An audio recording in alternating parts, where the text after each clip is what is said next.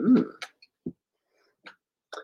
Well, welcome to another edition of College Coffee Talk. Pearl and Andy Lockwood College Prep. Good morning, Pearl. Good morning, Andy. Hello, everybody. Join us in a synchronized coffee or other beverage sip. Cheers to you. Cheers.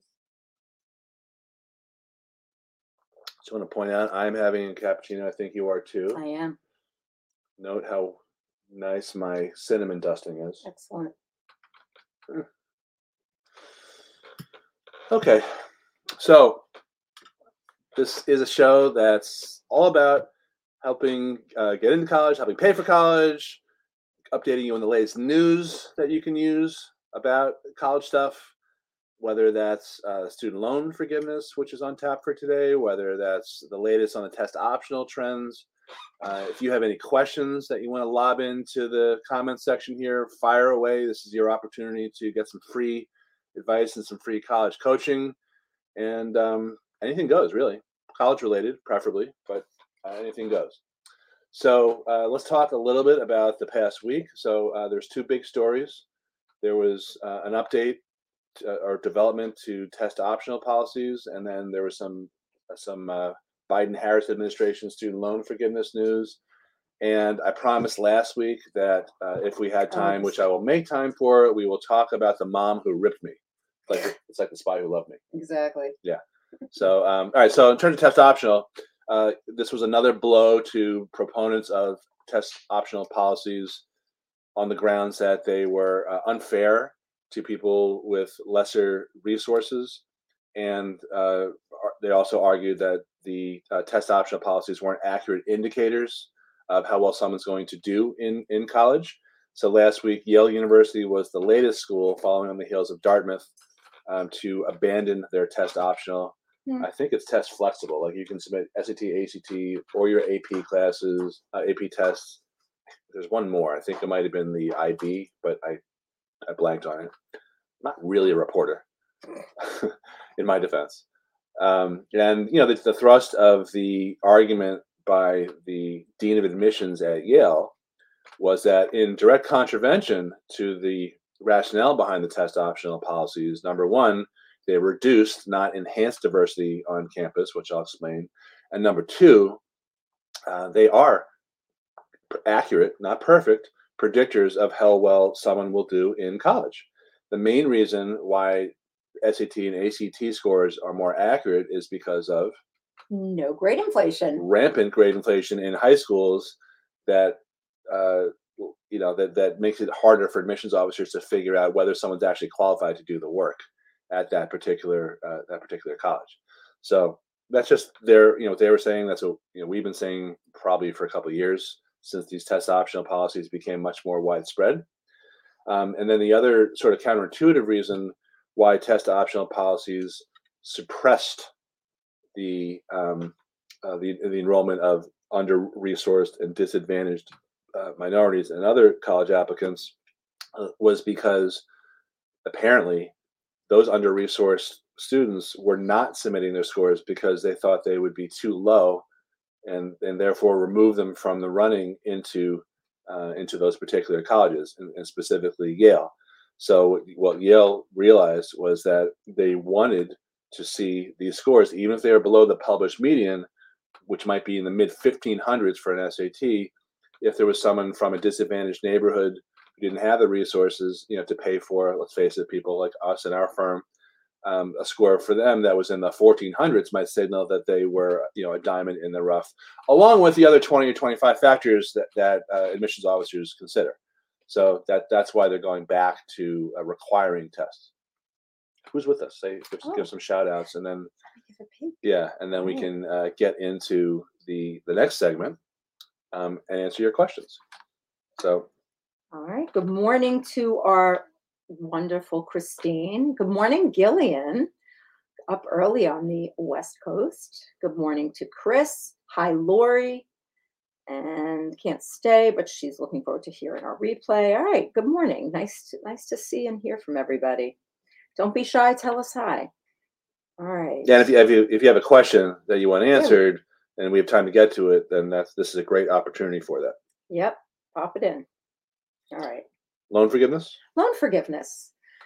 Well, yet again, we're having another go at the loan forgiveness situation, and nothing really has changed in this newest iteration of the loan forgiveness in terms of its legality.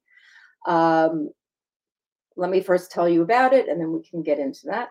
But basically, the newest iteration, which of course, made a huge commercial splash of it's Christmas again, and oh my God, we're getting forgiven all kinds of money, and wow, I have $300,000 in debt, and it's all going to get wiped away. Yay! Oh, you know what?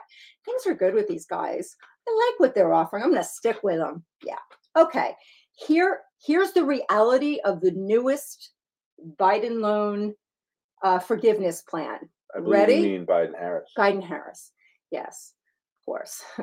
um, First of all, your original loan balance has to be under $12,000. Everybody else, this doesn't apply to you. Okay? Interesting. So if you borrowed as a student each year the statutorily prescribed amount, 5,500 in the freshman year, 6,500 in the sophomore year. You see where I'm going with my math? 7,500 in the junior year, you're out. This doesn't apply to you.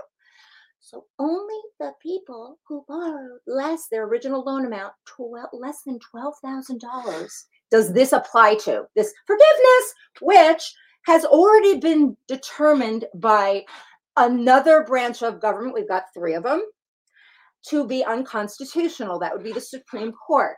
Okay? They already said, no, President, you are going beyond your little branch, your executive branch of power here. If you want to do something like this, who has to do it? A third branch of our government. Somebody needs to tell the executive branch how this all works. Congress will have to pass laws that actually put this into place. So here's what's going to happen. I'm no Swami, even though I wear that funny hat once a year. This is going to be raised once again with the Supreme Court, but timing is everything. That may not happen until after the elections, where they're going to slap them down again and say, no, still unconstitutional. Nice try once again. Okay. But. Well, may I? Yeah, sure. A little edgy this morning. I have no feeling about this whatsoever. I know. So dramatic. So, so the first one, I can't remember when that was, but that was almost a year ago, was under a different the HEROES Act. The HEROES Act under a different law. So do you know which authority he's citing for this attempt? And is it a different, legal argument that he does have the ability to do that? Well, this is all it is. It's really, I don't see any new legal argument here. I do hear the HEROES Act once again, which was originally supposed to benefit our veterans. Yeah. And then there was a COVID relief angle to this. But COVID has been determined, not really an issue anymore since I think March of 23 in terms of these things. Right. Yeah, the president said that it's no longer an emergency, therefore emergency relief under some act that would grant him the authority to do that. It doesn't exist by his own words. So that's right. It's interesting. Now I'm going to tell you a little bit more about how this works, how fettered this is. First, so you have to have a loan balance that's originally under $12,000. Then you needed to have made 10 years of on-time payments towards that original balance of $12,000 to be eligible for forgiveness. So first you got to live through all of that. You have to have an original loan balance of under $12,000. Then you have to make 120 on-time payments before you can even apply for forgiveness. So, all right.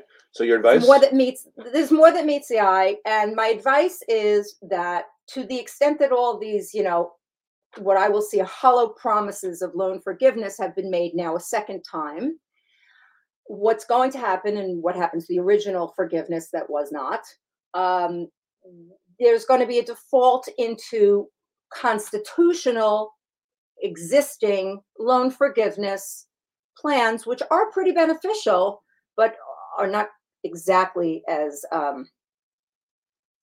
unfair, uneven as this one proffers. Let me ask you this though. So you've we have a separate business which is about consulting people who have these these loans coming up on the best ways to repay in all these programs, 150 something scenarios or whatever.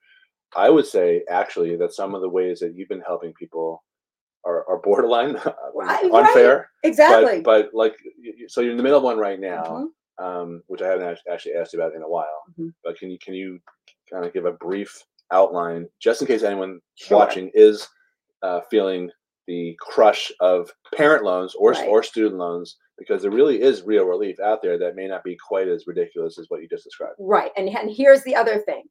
If anybody with their loans as is, who've done nothing to their loans, they just, the loan servicer is reaching out. Here's a notification. Your loan's due on such and such a date. Start paying. Here's your monthly price.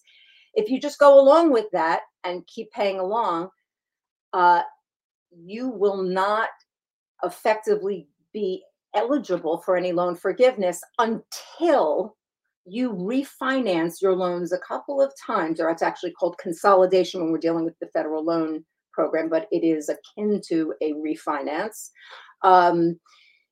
You have to do that a few times to change the nature of the loan that you have into such a characteristic that it becomes then eligible for this loan forgiveness plan altogether. This takes time, months, while you're still maybe confused about what you should be paying or paying, et cetera, and so forth.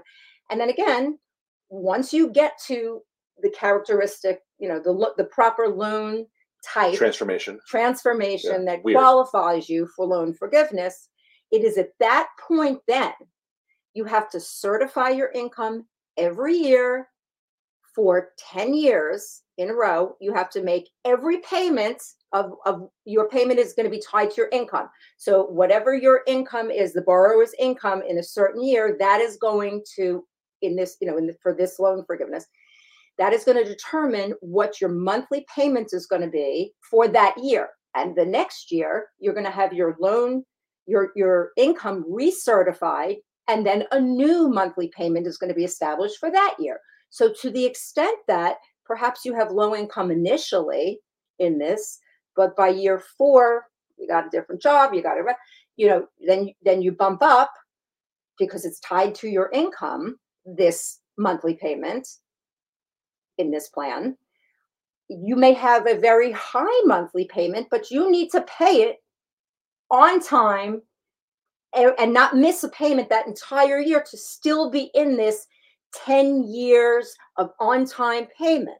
Anyway, let me just get through it. Let's say you do. Great. Well, all right. So what I was asking though, I mean, that's this all particular important all stuff. right. So I have a family who has. You've got a few families now. I have a few families. Two of them had about $400,000 worth of student loans. That's right. Parent loans. That's right. And then you've got another one. I don't know as the particulars, but it's a similar amount. Very similar amount, similar scenario. So talk about these 3 families, where the before and after. Okay. Just to give people an idea. And if you want more information on this service, check out the site. I'm going to post in here. So in each of these situations, both families had approximately $400,000 in parent loan for college, a few kids worth of parent loans. $400,000. The first kid, it's 6 months after graduation, the loans become due. In each of these cases, their monthly payment, if they did nothing, it defaults to the standard monthly payment, which in their case was going to be $4,000 a month, every month for 10 years. I'll repeat that. $4,000 a month for just student loan payments, okay? Every month. So in both of these situations, the borrower has a low enough income when we are able to separate out from the spouse, who is the non-borrower. It's going to require a different type of tax filing. When it's tied to income in each of these situations, I'll just sum it up. Their loan payments are going from $4,000 a month to $750 a month. And that's because there is some income, but if there's income even lower, the monthly payment could even be 0. And as long as you're paying zero, if that's what your income-based repayment is determined to be every month, on-time payments, your loan balance is going to go up because even though you're considered on time, you're not reducing your loan balance, obviously, when you're not making payments. So that's the catch. That's the catch. Yeah. So you got to, once you're in it, you got to stay in it. Eventually, what happens if you then successfully, again, recertifying the income every single year is going to determine that year's monthly payments. At the end of 10 years, having done this all on time, the rest of the now accrued loan balance at the 10th year will get forgiven. And then there is, though, unless you are eligible for public service loan forgiveness, for everybody else, you're going to have a tax bomb or tax hit in that 10th year Tax event on that forgiven amount. But, basic, so that, yes, there is some reality to this plan, but it's a real benefit economically. It's a huge savings. I'm sparing a family from paying $4,000 a month every month for 10 years. It's like unfathomable for so many families to be able to come up with that, to something that's manageable, doable, where they're going to get the rest of it. Certainly, they can kick this can down the road, 10 years plus however many years you didn't have to make payments while you were in school. Those 4 years, from the minute you took out that loan and handled that college expense. And I put the loans themselves are very, very, either the easiest loans to obtain out of loans out there, easier than a car loan, easier than a house loan, easier than any other loan. Even if you were renting a place, this is easier. They don't ask for a debt to income ratio. There is no 2 years of tax returns that you need to supply like you ordinarily would if you're if you're trying to borrow money. It's just your credit passes yes, your credit passes no. And if it's a yes, just tell us what you want to borrow and it's yours. And then we're going to tell you how to forgive it. Yeah, and you don't have to have a high credit score so far. Right. Basically, the no's come to those who have tax liens, recent bankruptcies, recent foreclosures. Otherwise, passes. Yeah. So there's different plans. You don't have to drop down to the lowest payment, right, and negatively amortize your loan. That's true. As much. You've had other people who chose a higher payment just so that wouldn't happen. Right. For those who were not comfortable with making such a commitment for 10 years to keep their income at a certain place, et cetera, and so forth, there are options to have that $4,000 payment where more like going from a 15-year mortgage, looks one way, you're going to pay it off in 15 years, and now you refinance into a 30-year mortgage where your payments are cut in half, but now you're taking twice as long to pay it, and of course you'll have more interest accrual. But you can still make extra payments, like just the same way you could on a 30-year mortgage, right, without any penalties. That's right. Like that. Exactly. There's no prepayment penalty on these educational loans. All right. So if you want information on that, if you're in a situation like that, Pearl can probably help you. Yeah. Go to yesterdaysdebt.com. If I can't, I'll tell you that too. And hello to Todd Johnson, Pride of Quinnipiac, one of the greatest hockey players ever to come out of that school. Just ask him. Michelle Lubke, Chris Couch. We already said hi to Lori. Hello to Amy Douglas Moore. Hello to Robert Jarvis. If you guys have any questions, this is your opportunity. Liz Fitzpatrick, Kareen, Drapetz, Beth Pickett. Hello, Beth from the West Coast. Another one of our family members here, Lockwood College Prep, College Advisor Extraordinaire, Don Parsons, Claudia Mara. All right, nice. The author and teacher. She should be teaching now, I think. This is kind of awkward, but anyway. All right, so can I talk a little bit about the mom who ripped me? Sure. And I don't mean Pearl here. So this was about 3 weeks ago. I was going down my list of our seniors, class of 2024 kids that I hadn't heard from in a while, which is normal in this cycle because there's a big rush to get all the applications in November through December, et cetera. And then it becomes like a waiting game. Sometimes, there's extra little cleanup stuff to do financial aid wise or whatever, but it's kind of a lull after an intense summer. So I emailed the family. I said, "Hey, what's going on? Can you tell me what's, Tom's latest college results?" Not his real name. And I got a message back saying, "We need to speak to you on the phone." I'm like, "Okay." Um, you know, that could mean anything. So we finally connected on the phone, and the mom started screaming at me, saying, "Why don't I know what his results are? You're not giving us the personal service and advice that we hired you for." And she just launched into this whole thing, and I was. It takes a lot for me to be speechless. This was the one time where I was, I couldn't get anything out because my jaw was dropping. And then I finally, as she's ripping me, because it was like a filibuster, I went into my calendar, and just to sort of quell my own curiosity to see how many meetings we had over the summer and all that. And so when she came up for air and took a breath, I was like, well, wait a minute. Between July and the beginning of October, when we were rushing to get everything in before November, we had 13 meetings. Okay. In addition, he attended all 4 of our boot camps, which we did over the summer. 2 in September, and I'm sorry, 2 in July, 2 in August, and actually there's 1 in September which he also attended. And those were in the mornings on Sundays from 9 a.m. till about 1. True, during some of the sessions he was like this on his desk, not exactly burning the midnight oil. Maybe we need a pincher. Well, that's not what they hired us for. I didn't think that's what her expectations were about why she hired us. And then on top of that, she worked with one of our the child, Tom, still not his real name, worked with one of our essay editors for 12 hours that the guy billed me, and I think there were a few more hours that I don't know why he didn't bill me for.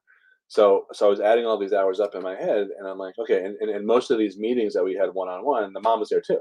Mm-hmm. Short memory. And that wasn't enough, apparently. And I had to point out, I said, look, before you retained us, explain to you the whole deal is that this is a two-way street. We can give advice, we can hold kids accountable, we can have multiple meetings with them, but they have to do the work. We're not babysitters. We're not going to write the essays. But by the way, his essay went through probably 12 different drafts. It was excessive just because he couldn't pull it together, which is not a terrible thing if you finally pull it together. So I was baffled and a little shocked, but that's the thing. Like this, when you hire anyone, whether it's us or some other professional in a different field or another college advisor or whatever, you have to understand that it's a two-way street. We're only as good as the kids that we coach if they're coachable. It's kind of like if I mentioned before about Todd, if you were a hockey player and the coach said, okay, you've got to take, 300 slap shots every day over the summer, 10 from up top, 10 from this side of the ice, 10 from this side of the ice, and that's how you get better. And if you don't do that, but you still expect to get better, you can't blame the coach, for not implementing that advice. So it was kind of weird. I hadn't had something like that happen I can't remember that happening for years before I got really careful about screening people before they hired us by giving this speech. Like, look, we're not right for everyone. We're not good with kids who aren't coachable. We're not good with kids who aren't motivated. We can't motivate. I don't think anyone can motivate anyone else. We certainly can't motivate kids. We can help kids who are motivated do a lot better. So that was awkward. Did you introduce them to your friend, Mr. Personal Responsibility? I did mention the word responsibility. How about what's going to happen next year when your kid's going to be all by their lonesome at college? Right. Now that's a very good point. I did not say that. I was remiss. That's going to get awkward, and then you're going to be paying for it a lot more. Yeah, exactly. And of course, some of the schools that he applied to with his 3.3 GPA were like University of Chicago and a bunch of Ivies. And I just see myself that way. Well, it was more that his mom was pressuring him into applying to these schools, even though when we had these meetings, even before the 13 meetings we had over the summer, which were probably another 13 to 15 over that previous year, we have a software which helps predict the chances of getting into each school on your list, and those were in the red, meaning 2%. or less in terms of his odds of getting in. Stats don't lie. You're right. So it was kind of awkward Hmm. and unpleasant. But here we are. Now you know. So it's not all peaches and cream with us. All right. Any questions come in here? I see we have a lot of people on. We have a We got question. 6 minutes left. All Go right. ahead. David wants to know, have we seen any anecdotal stories on student experiences accepting guaranteed transfer offers at Cornell? Mm. Also, is Cornell the only Ivy League school that makes guaranteed transfer offers? I have one anecdote. Go ahead. Yeah, our older daughter, we have 4 kids, and we have one child at Cornell, and we have her older sister, Lizzie, who got the guaranteed transfer option at Cornell, and she was like, going to Michigan. Because she got to the honors college. She just, she won that whole rah-rah, thing, and it was totally the right pick for her. It was. So anecdotally, she blew that off. I think I actually have another client. I have clients that have done that, and it's great. I have other clients who haven't also. Right. In terms of, in terms of other Ivy Leagues, I'm not really sure, not to my knowledge, but I can tell you that Cornell does have a very robust transfer program. Your student, if they transfer to Cornell, is not going to feel like they have to really go and navigate it on their own. They have an organized transfer program, like the freshman orientation program, just for transfers. It's that well attended, and it's not just a handful. Like, for example, University of Pennsylvania, they take maybe 2 transfers a year, but at Cornell it's like many, enough to have a whole orientation class for the transfers. Don't you know someone who did that? I did that. Oh, right. I was thinking about Cindy. And my best friend did too. But she did. She went to GW her first year. I went to Skidmore my first year. It wasn't the right place for me, wasn't the right place for her, and we each transferred, became best friends, and have lived happily ever after since. Yes, the person happy ever since. Yes. Yeah, the smaller schools don't have that. So Penn, Dartmouth definitely doesn't have. Right. If you're at all considering transfer, you really do need to look very specifically at the transfer information. You cannot make this is how it was like as an entering freshman. Can't do that. You got to really look at the statistics and see, is this a school that has a robust transfer program or not? The client I was thinking of, besides our daughter Lizzie, who opted not to do that, was his name is Jack, and he got into Bucknell, and he at the same time he and a few other schools, but also he was offered this option, and so he was gearing up to do this, and then he said, you know what, I just love Bucknell. And that happens most of the time when people start off at a college. They generally love it, even if it's not their top choice. They grow to be comfortable, and they know where all the bathrooms are and the coffee places, and they end up marrying the native, so to speak, and loving it. Yeah. So it's great to have the transfer option, but you may not avail yourself of it. And a word on transferring altogether. We do find, and every year, just to hear it from our bird's eye view, a lot of kids in their adjustment period at school, their first semester, around Thanksgiving time. So my kid's not that happy. They're thinking of transferring. I need some advice on transferring. By the way, sometimes that's August.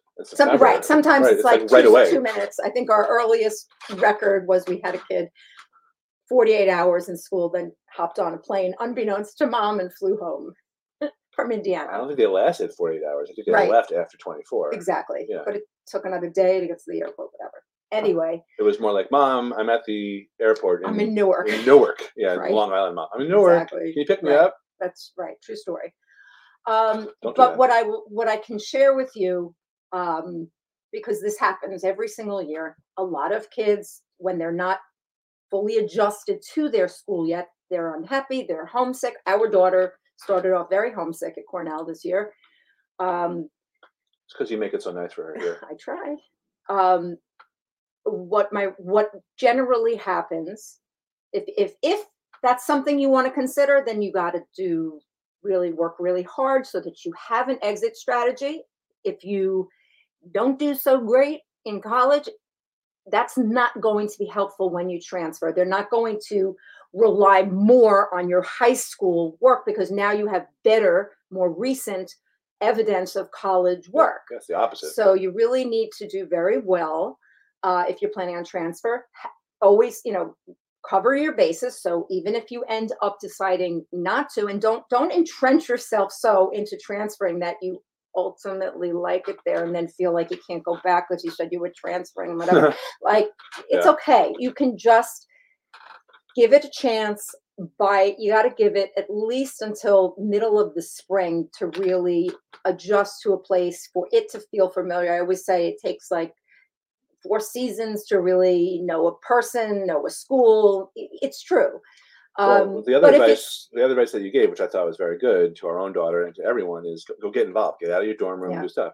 So to her credit, she joined a sorority. She got a role in a play, the musical recently. She joined an a cappella group. Yeah, she's an officer now. That a cappella group. So she's thrown herself into it. Yeah, and there's no homesickness anymore. Right, there isn't. But it happens, and but just leave room for getting over that homesickness. And what I have found just statistically is by spring, oh no, they decided they liked it there, we're not transferring. So it happens. So if and when that happens, don't panic. It's okay. Cover your bases both ways. Try to get involved. Try to entrench yourself and root yourself in a new environment. Of course, people are going to be homesick. You're literally pulling yourself away from anything that was ever familiar, your family, your friends, whatever activities and sports and extracurriculars you were involved in high school. It hasn't really happened yet. You don't touch down to college and have an established life. It's one that you need to create, and it takes some time, and there's an adjustment. And as you adjust, you become more comfortable in your new place, in your new space. So just don't panic if that happens. Cover all your bases, and hopefully, things will adjust and there isn't a transfer ultimately. All right, so we're going to wrap up here. Final comments here from Pearl. This is Leslie. So you don't think my husband is a creeper. Just want to say you were looking great and your hair looks awesome. Thanks. That's so nice. And Beth, our one of our family members here, is one of our college advisors. Reiterated that a student got into BU as a transfer, and she was it sounds like she was going to do that, but then she ended up loving her first school, which was Indiana, so she stayed. And that, I think, is the rule, not the exception. Yes, definitely. Yep. Yeah. All right, guys, thanks a lot for watching. We'll be here again next week, every Monday, 10 a.m. College Coffee Talk. And if you have any questions about anything we said or anything else, pop them right here in the comments, and one of us will get back to you lickety split. Have a great week.